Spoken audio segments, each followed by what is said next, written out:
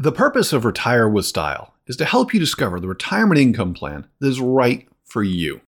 The first step is to discover your retirement income personality. Start by going to risaprofile.com/style and sign up to take the industry's first financial personality tool for retirement planning.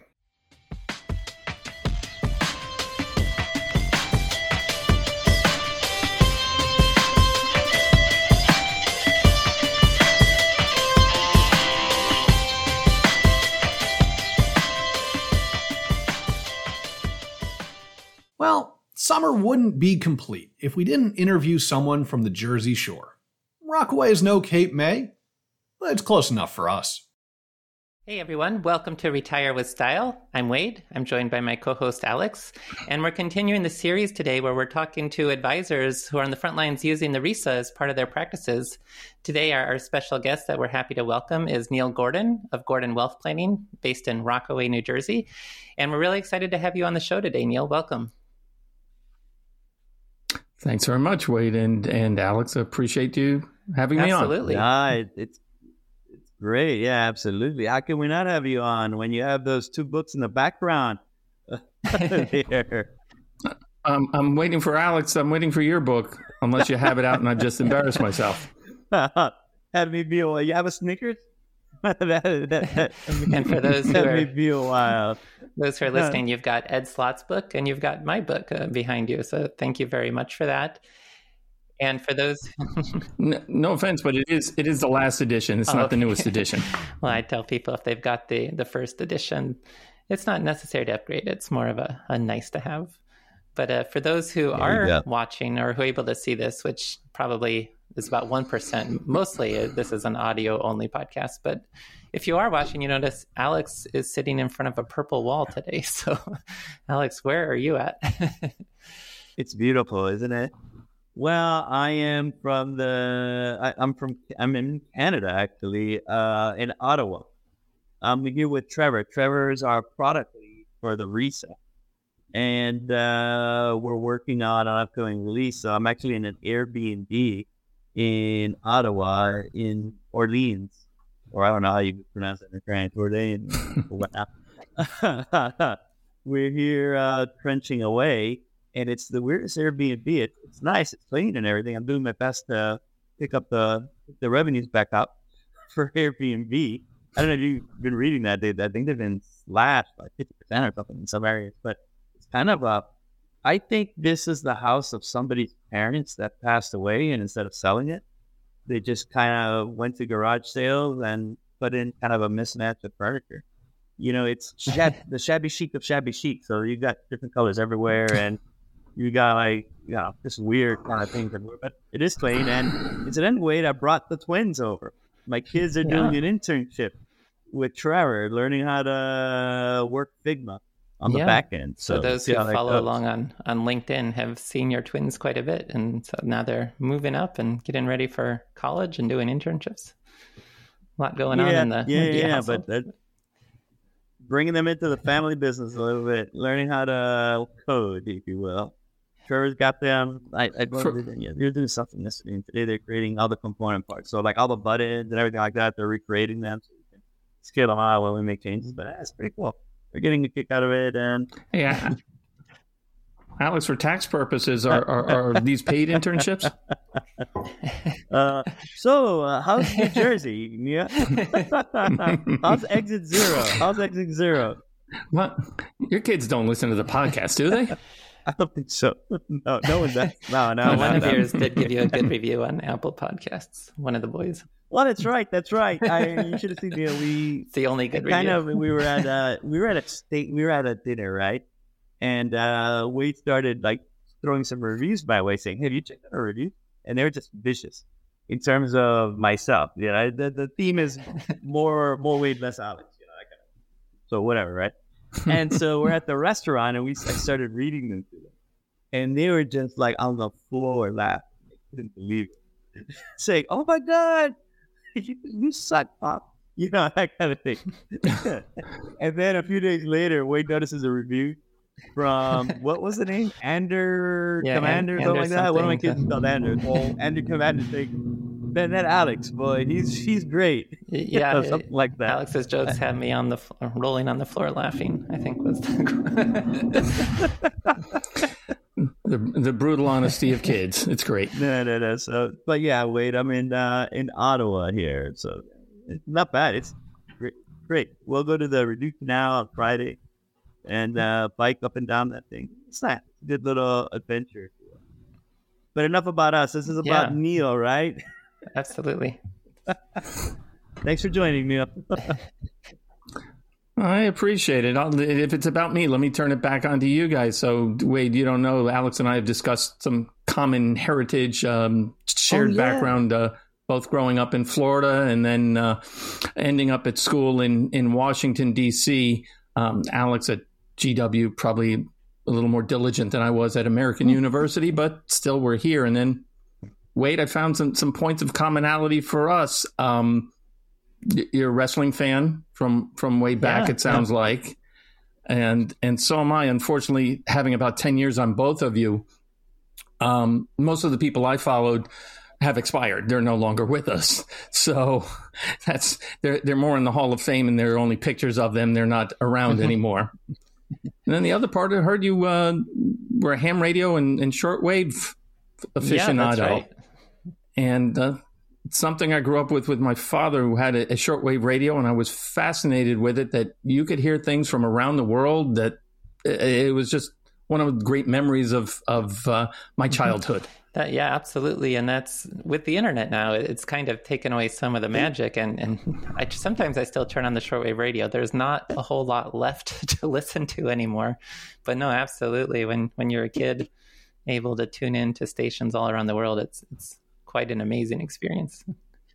It was fascinating. Yep, absolutely. Wonderful. Wait, was there or Neil, was there a special station out of, whatever parts unknown that was your favorite? No, you could just hear news from around the world, what was going on. I was at 12 years old. I was fascinated that I could be listening to somebody at night while it's daytime. And by the way, I was working at my father's office, and this was how I spent my time. So, it was an education, not in his law practice at that point. I think my kids are on that shortwave radio right now, not doing any work. But you also had how that works. Just as an aside, Wade, what you're into this one? What will happen in communist countries, or you just can't have a shortwave radio? Especially like in the 80s. Right. It could be contraband. And that's, in many cases, the only way to listen to the outside world was with a shortwave radio. But you might have to be sneaky about it, I suppose. If government officials knew you had it, they might not be happy. They used to have to hide the antennas as well. It was almost like Hogan's Heroes. They literally had to hide the antennas that would pick up the signals. Well, I know nothing about that. There you go. So why are we here today, Wade? What do we have? What do we have on tap with Neil? You got some questions, Laura? Yeah, let's Neil, come up to the present a bit more. If you could just begin by telling us a little bit about your practice and what brought you into thinking about using the RISA as a tool, how it connects to your broader practice in general, what you do at Gordon Wealth Planning. Absolutely. Well, so I started out about 14 years ago as a second career, and this was still at a point where I didn't know much about financial planning or anything, but it was, get licensed. It was much more of a relationship business than it was commission business, even in 2009, and it continues to evolve so. But as I kept finding out, you were selling product. Whether it was a mutual fund, a managed account, a model, whatever it was still selling a product. So whatever your best model was, as they say, if you sell nails, everybody looks like the hammer. Or did I get that right, backwards? Same thing. You get it. I think those kind of phrases become sonic wallpaper. Yes. It just kind of works. Well, but for people that are listening in, when you say sell products, because this is one of these phrases that within the industry is kind of, odd, right? what would you explain to the consumer what that is? Because I think it's beyond this. And you also said model portfolios, and I think at this point, model portfolios, the way they're packaged, from a back office standpoint for an advisor, are pretty much productized as well. I don't think anything escapes that phrase. And so, I don't know. I'm just going with it. But selling product. How would you describe that to your neighbor? Well, that was still, somebody would ask, what kind of investment should I have? Or how do I make money? And you weren't answering the question. You were just giving them whatever vehicle you had. And it could have been an annuity or something else. But you were providing that item that supposedly fit, in a general sense, the goal. It was suitable, as they said. And now we've moved on to the best interest rules. What I found was, I didn't have to ask what things were important to them, where they were trying to go, what the goals were. You weren't required to ask it. It started helping. And why do you want that? It's like almost asking when you go into a doctor for a prescription. Well, the doctor's going to say, what's the problem here first before he starts handing out the pills, at least hopefully.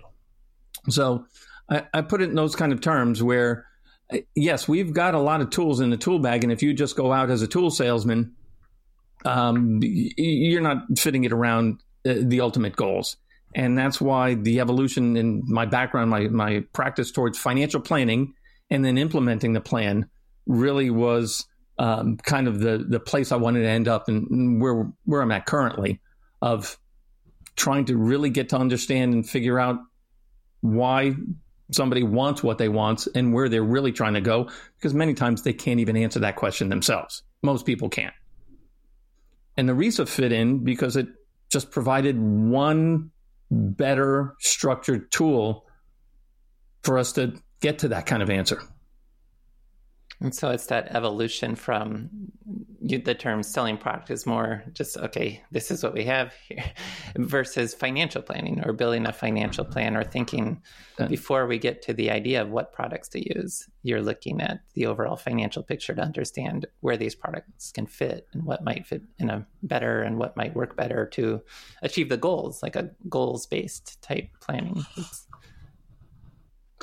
Absolutely. And I'm trying to figure out the right ways to extend this, because I get involved in everything from estate planning, tax optimization, the full gamut. We call it comprehensive or holistic planning, and a lot of words which, even again, the clients don't understand these words, what they really mean. So there's a lot of education that goes into it. But we've, as an industry, gone from what's your magic number? Prudential got that retirement red zone. What do you need? How much do you need to retire? Great. Into the phase where we're at now in a lot of ways of retirement looks like this, and you have to account for these different factors. So we're going to take you there. But I'm really trying to figure out ways, and there are a lot of different avenues and resources out there for life planning. Because once they have enough money, once you've given them the protection, once they've got their estate plan, they're protected, they've got their growth, they've got their income plan, these plans are in place, then what? How do they be retired?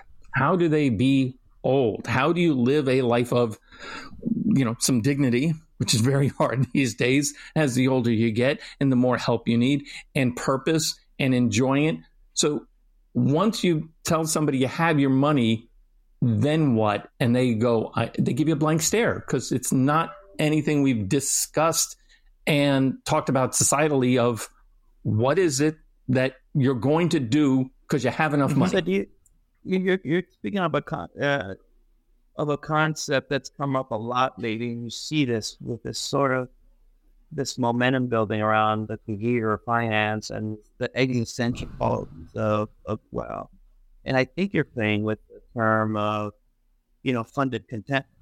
Once you have enough that you can underwrite your retirement, how do you find meaning or something like that? Or what are ways that you can maximize that meaning? Is that where you're getting at?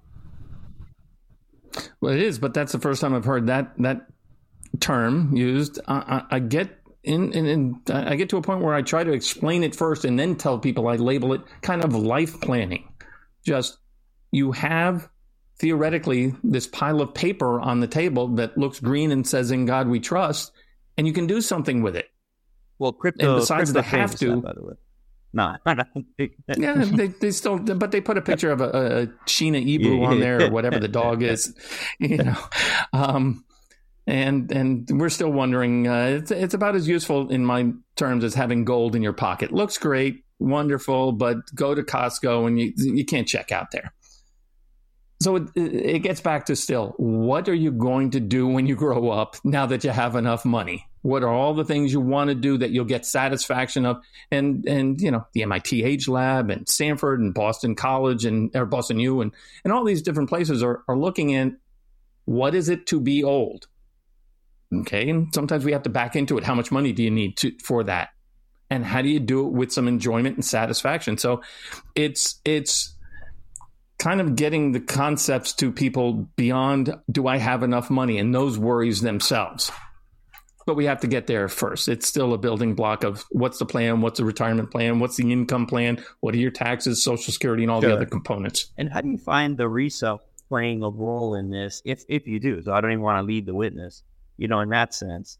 But sure you do. What role, from an order of operations standpoint, do you see the RISA playing in that sort of precursor to the situation you were explaining?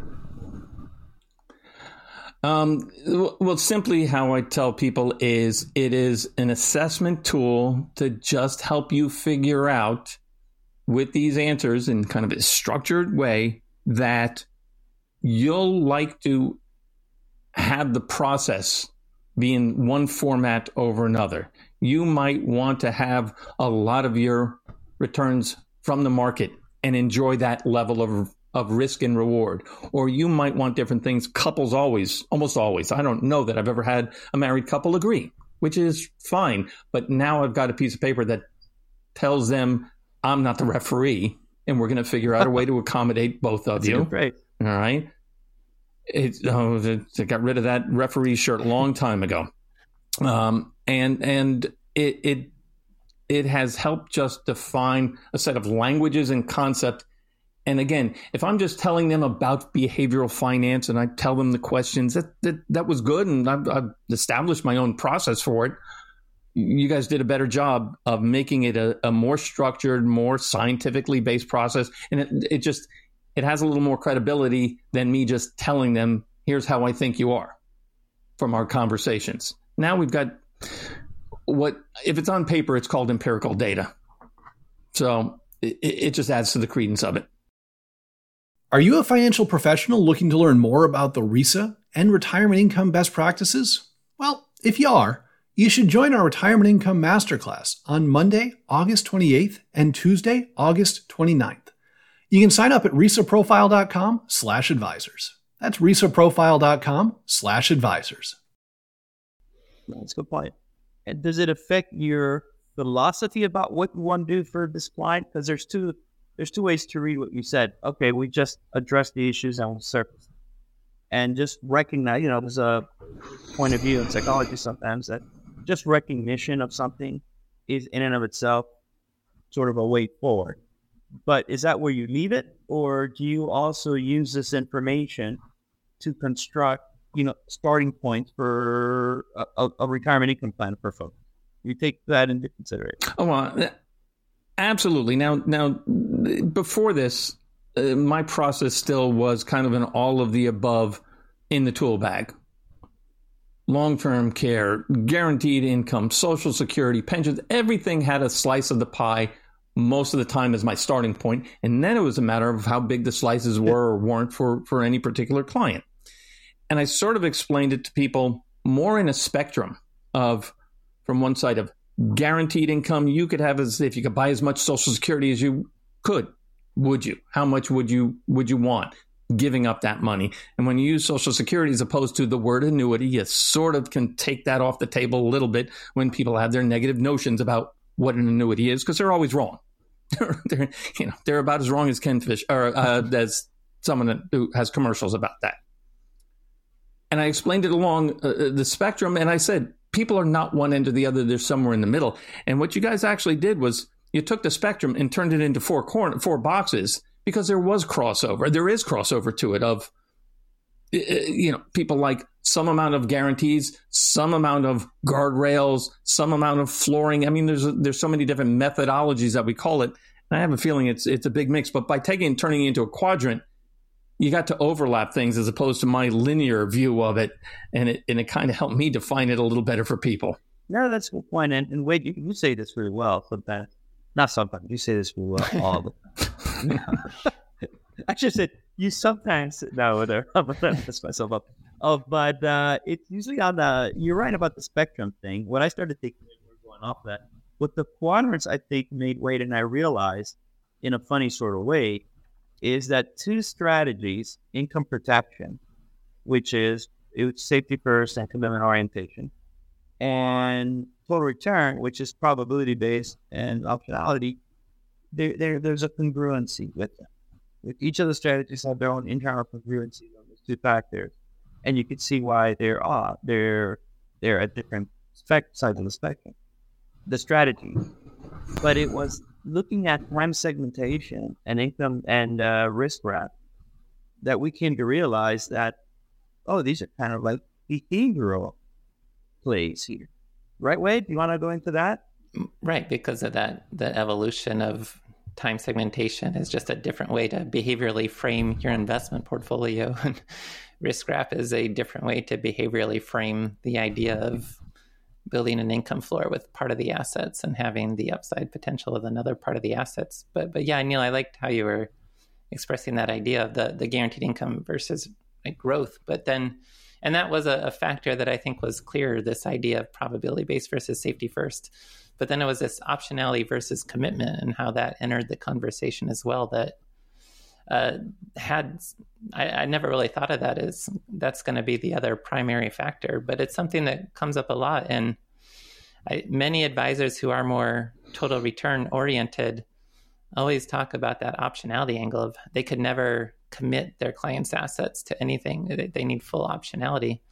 And as it turns out, no, there's a lot of people that actually like the idea of committing to a strategy.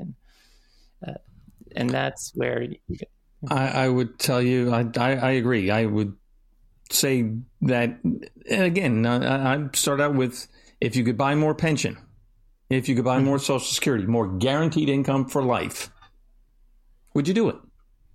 Very few say no. It's a matter of how much.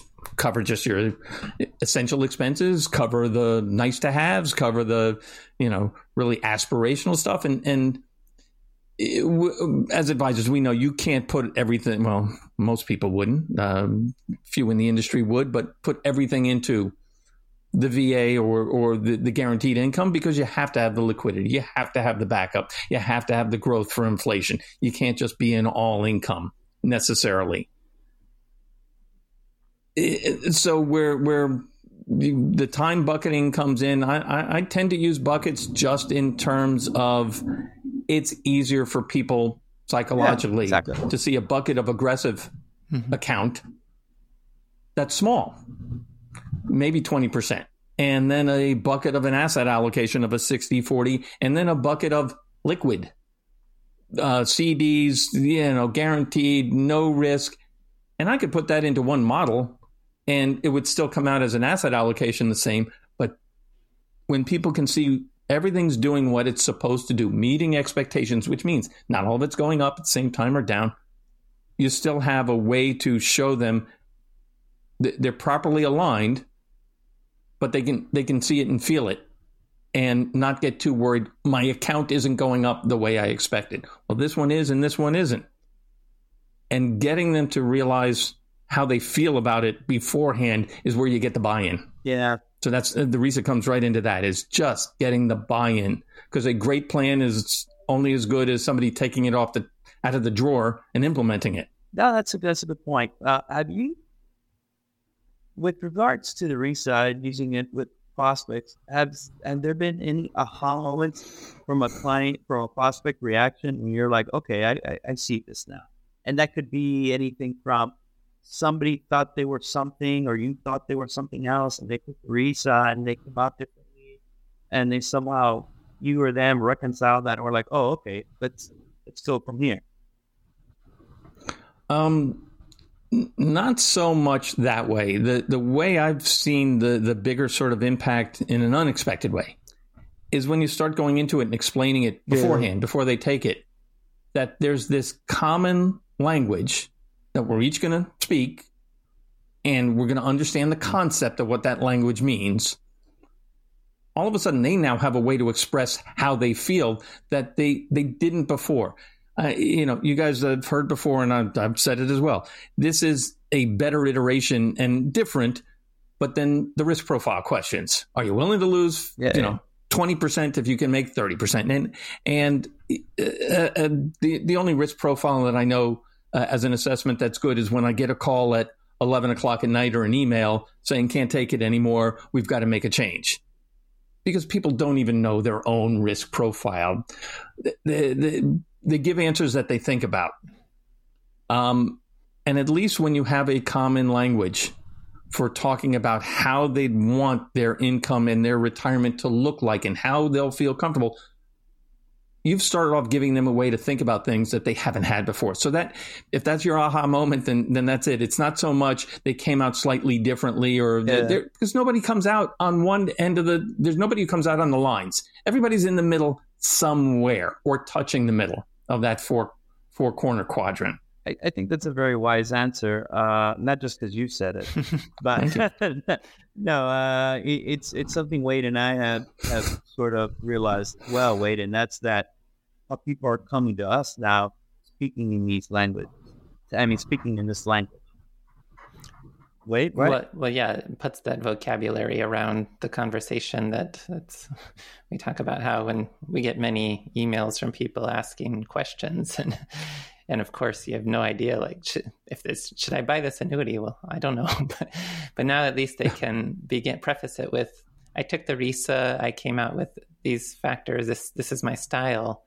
Should I buy the annuity? Then at least, a little bit more information to what you still have to do the financial plan. But okay, we're now able to speak a common language that you have preferences that align potentially with the annuity. So at least I'm not trying to say, okay, well, your total return, wondering if you should have the annuity and so forth. So that is important. And we have a Pygmalion in the audience looking to fix up their language. And they're like, how can someone find out more about your firm? Well, that gets very easy. Certainly my website goes into some of the concepts we're talking about here and that's NG Wealth Planning, a little long, but I could remember the NG. And so it's ngwealthplanning.com. Phone number, easy to find me, is 973-291-2800. And on the website is my calendar link. So that if somebody wants to set up as we call it, a discovery call, and I wish you guys could come up with a better word than that, but it's just to get to know people, answer some questions. People always wonder if I'm charging just for that. No, until you ever know that you can help somebody, that they want your help, and you've decided the price for that help is what they're willing to or they're willing to pay that, then no, we talk to people and just try to get them on the right start to getting this going. And Neil, you're based in Rockaway, New Jersey, but probably a common question, since we'll have listeners all over the country, is, are there any specific geographic areas where you limit working with individuals from, or the whole country? Well, for financial planning, no. I'm licensed in a number of different states because I've had clients in those states and continue to. And insurance licenses and securities licenses are easy to get once you pass the test and pay the states. So I work with people wherever because it's the internet now has made this. And unfortunately, the pandemic has demonstrated one of the benefits is you can work with people everywhere. The process is the process. Got it. Going back to the RISA, we spoke about the prospecting. Have you used it with existing clients? And if so, at what stage do you sort of bring it up? Well, I have. Now, I've had clients who for years have had a plan, exactly. And we've fleshed out how to, and through experience, and a lot of it is still, trial. I hate to say trial and error, but there's just the experience of this is working, this isn't. What do we have to change? And it's still an iterative process even after the RISA, because they'll give answers and things change in their lives and their feelings change, and again, couples and so forth. So I have gone back with a little bit of trepidation to some to see how close I was or not. And then just with one that did come out not markedly different, but different enough. I said, well, this is how you come out, and we planned it this way. What changes do you want to make? How much towards that or not? And we only made some slight adjustments because once I get comfortable with the different ways of doing this, sometimes it's just a matter of, I think I want to be this, but they just need to know how things react. They're even now I'm getting people who say, we're going to be in a deep, deep recession. And the clients who held in, and we made some adjustments during this past downturn and rebound, no, it's time in the market. It's don't run to one side of the boat or the other. So the idea is, when I went back to with the one client, he already had the experience knowing we're not getting extreme to one side or the other. And your plan and how you're going to access your money and what it's going to do for you, he was very solid with that. If you're looking for more personal advice, please note that our show is sponsored by McLean Asset Management. Learn more at McLeanAM.com. That's McLeanAM.com. McLean Asset Management is a wealth management firm where we help you design and implement the right retirement plan for you. Well, it's great. No, and I would imagine too I have to think there's an appreciation for what you did from the client's point of view, because you're knee deep into a plan already that you're implementing, right? They take the RISA, and caveat is the RISA is not a magic stick. I mean, it's just pointing out preferences and starting points for a conversation. It's no need to be this overly prescriptive. It's just to kind of almost like get a heat check on things, if you will. But there has to be, I would think there's an appreciation on the client side when they're thinking that, man, I've been doing this, but Neil still has the confidence in his own self to be able to kind of do a heat check and make sure that whatever plan was in place is the one that kind of still resonates with me. And if it doesn't, I'm glad that I know that there are options that are still available to implement, and he's willing to consider that. I have to think, and maybe I'm painting too much of a primrose sort of picture here, but I have to think there is some level of appreciation and respect for bringing something like that up, even though you've already started a plan with somebody. Well, I appreciate that. I'm not sure it's the fortitude to go in and be called wrong, but you go in for an evaluation and analysis during every review. Yeah. Because not all of them come out good. And January reviews this year were difficult. And the half-year reviews are great. And I tell people it's not as bad as it seems, and it'll never be as good as it seems. It's going to be in the middle. But they also know I've used 3 different planning software programs. I started out with Money Guide way back when it was basically an annuity sales tool, or at least that's the way one of the banks utilized it. Moved on to eMoney, which was great, the most powerful software tool out there in our industry, in my opinion, and produced really wonderful 99-page plans, which everybody reads the first page and tells us tell me what to do. And now I'm on to Right Capital. So they're used to me changing technologies as the industry changes, and and it's going at breakneck speed. So just adding this as a tool wasn't some big shocker to everybody, but it was different. It was absolutely different. And again, it was, as I somewhat described it, it's a Rorschach test for will they implement the ideas that I bring forth to them based on our conversations. And now it's a scientific test, if you will. You can have that phrase too if you like it. Yeah, Alex is well, thinking I'm about practicing the pregnant pause. I'm looking at down. sound bites. You're thinking about how you're gonna get some sound bites out of the episode too. No, that really is a great way to put it. No, I didn't. No. I think it's fantastic. And I'll go into it again. One of the things, and I think I told you guys that more of my practice is working with women. The majority, about 55, 58%, which on industry average is much higher. And it's worked out that way just through my own background, who I've been referred to, and loyal clients, but they haven't had much in general of the industry pay that much attention to them. Oh, great. They're going to end up with, before the money goes to the next generation, they're going to end up with a majority of it first if they haven't been the ones to amass it themselves.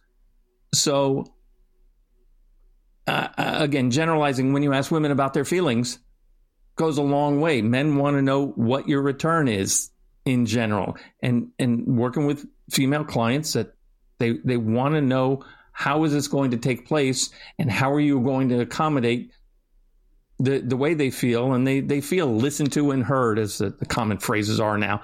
And this is just a tool that kind of proves I want to know what they want. I think that's a good point. The other nuance that you have, and I would say for the other 45% of your practice, and you were alluding to couples and how sometimes there is some sort of dissonance between them. How do you use it to maybe reconcile differing views, or does that actually, do you win sort of, I don't know, credits, if you will, goodwill? Because it seems to us when there's a couple, at least to me, I mean, I speak the way, but it seems to me when there's a couple, there's usually one person that carries the weight of the financials, within the household. It's not necessarily split 50-50. It's not equally weighted split. It's more a division of labor question where somebody handles the financials, the other person handles whatever 10 things you got to kind of do within a marriage or a family, right? And so when you bring this up, when you give the RISA to couples and their differing views, what is your reaction? What's your style? Just take it away. Well, number one, throw some gasoline on that fire and let them sort of duke it out a little bit first. Try to facilitate the conversation that they are going to like, okay, so this is, if I hear you, this is what you want that, and what adjustments, here's what we have to work with. I try to look for the middle ground, but I say we can accomplish this in a number of ways. We can separate some of the funding, and some clients as couples have separate funding. They keep their money separate and have common buckets. Some it's one bucket, and how's this going to work out? It helps when you do talk about when there's age disparities, when there's health and genetic and family history disparities. Who's going to live the longest? And 9 times out of 10, it's women will come out that way. So trying to get them both to understand, if this is the common way that things turn out, how do we get you both satisfied, and what's the difference? And again, this one is where it comes along the spectrum. You're going to get a little of everything. Yeah. It'll never be all of one thing. As the RISA helped facilitate the conversation around what was maybe otherwise abstract, with this idea that there are different ways to think about a retirement income plan, and maybe the individual who was managing things never realized that the spouse might have a differing point of view. Usually it's not so much didn't realize, it's just didn't pay attention to, and more so. It's again facilitating a common language conversation. I feel this way, and here's what my results say I would like. How do we accommodate that? Why it takes me out of my opinion, because they have results in front of them. They have a score. They have a dot in 4 squares that shows them what they want and what they don't. And there I just take over of trying to show you can have both to some degree to that you're both satisfied. It's not black and white. So it's not so much of a fight. It's let's talk about our areas of agreement. How do we do that? And again, it's usually going in for some combination, and one party will tend to acquiesce a little more. And usually, again, it depends on all the other factors here. You have it's really fun when you get a blended family, second marriages, and then different children. And the RISA helps me focus the conversation of I like your kids and I don't like your kids. And boy, those get a little more difficult. And they're so common these days. 25, 30% of the conversations I have deal with blended families and what's happened and who gets what. And I tend to try to put it back to the most important part, which is how are we going to make sure you have your money through and don't run out. Great the point. Kids will be fine. Great point. Okay. Sometimes, and it gets to that also. Even how many parents will fund their kids' life at the detriment of their own retirement? Another way to kind of help them stay away from that. What's your take on something like that? You see that a lot? Me? Yes. No. Wait. Yeah. No.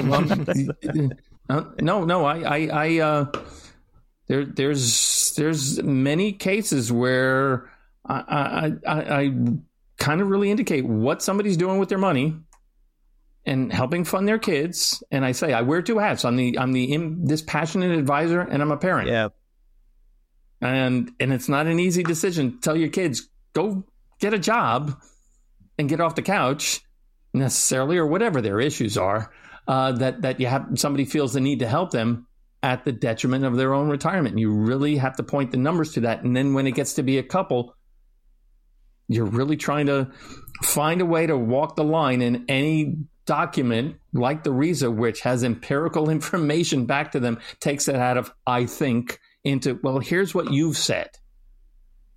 So it's a helpful tool that way. Now you pointed out a couple of cues that we've been hearing indirectly, Wade, is that it's funny, right? Because good advisors have a level of humility about them, right? It's not, they don't want their advice to sound like it's coming from the mountaintop, and that's wrong.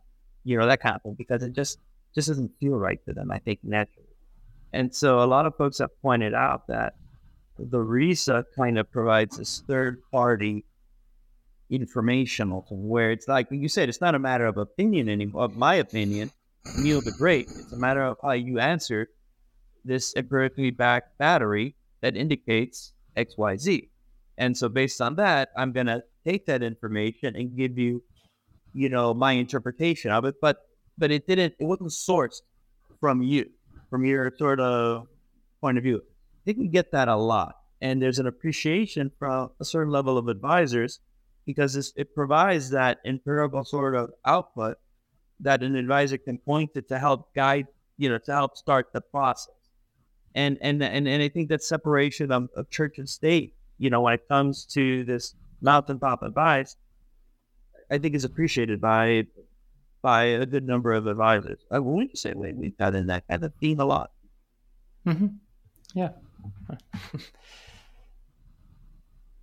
Man of few words. No, you. Man of few words. Either that or he didn't agree with me and he's just saying, yeah, okay. Just Either that or I wasn't listening. Well, Alex, is he starting to sound like your wife? Sure, honey. Yeah, whatever you say. Sometimes you gotta let Alex talk.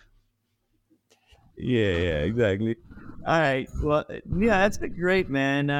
Like I said, I think this series is intended specifically for advisors like yourself. I mean, just listening to you, I don't know how somebody doesn't think, man, this guy's on it. You know what I mean? Like, it's great. And again, our thesis is the really good advisors out there aren't the ones getting on the soapbox, producing content on, everywhere at the sacrifice of servicing clients. I think the really good advisors are the ones just doing the work, rolling up their sleeves and doing the work. And we just wanted to take the opportunity to give folks like yourself this sort of platform. So people really and identify, how to discern good advisors from people that are just talking heads. And so thank you so much for being on this. I really, really appreciate it. From that vantage point. And well, I'm appreciative that you guys did come up with this. It seemed like somewhat self-serving to work to use in your own practice, and then all of a sudden you figured out, if it works for our clients and our prospects, maybe the rest of the world could use it. Financial planning is such an invasive process, especially with people who really don't understand and said, well, how am I going to make it? And you're trying to ask them all sorts of intimate questions. And it's not the questions that are on the statements. Yeah. It's the personal questions. It's the self-reflective questions. And most people don't want to talk about that stuff. It's easier to say, I've got how much in the 401k and I've got Social Security, and how do you feel, and what was your biggest money mistake, and what were the messages you got? Again, when you can just put this tool in front of them, and they have to think about it. But I tell people, I'm not judged. This is your money. You can spend it any way you want. I'll just tell you what happens if you do.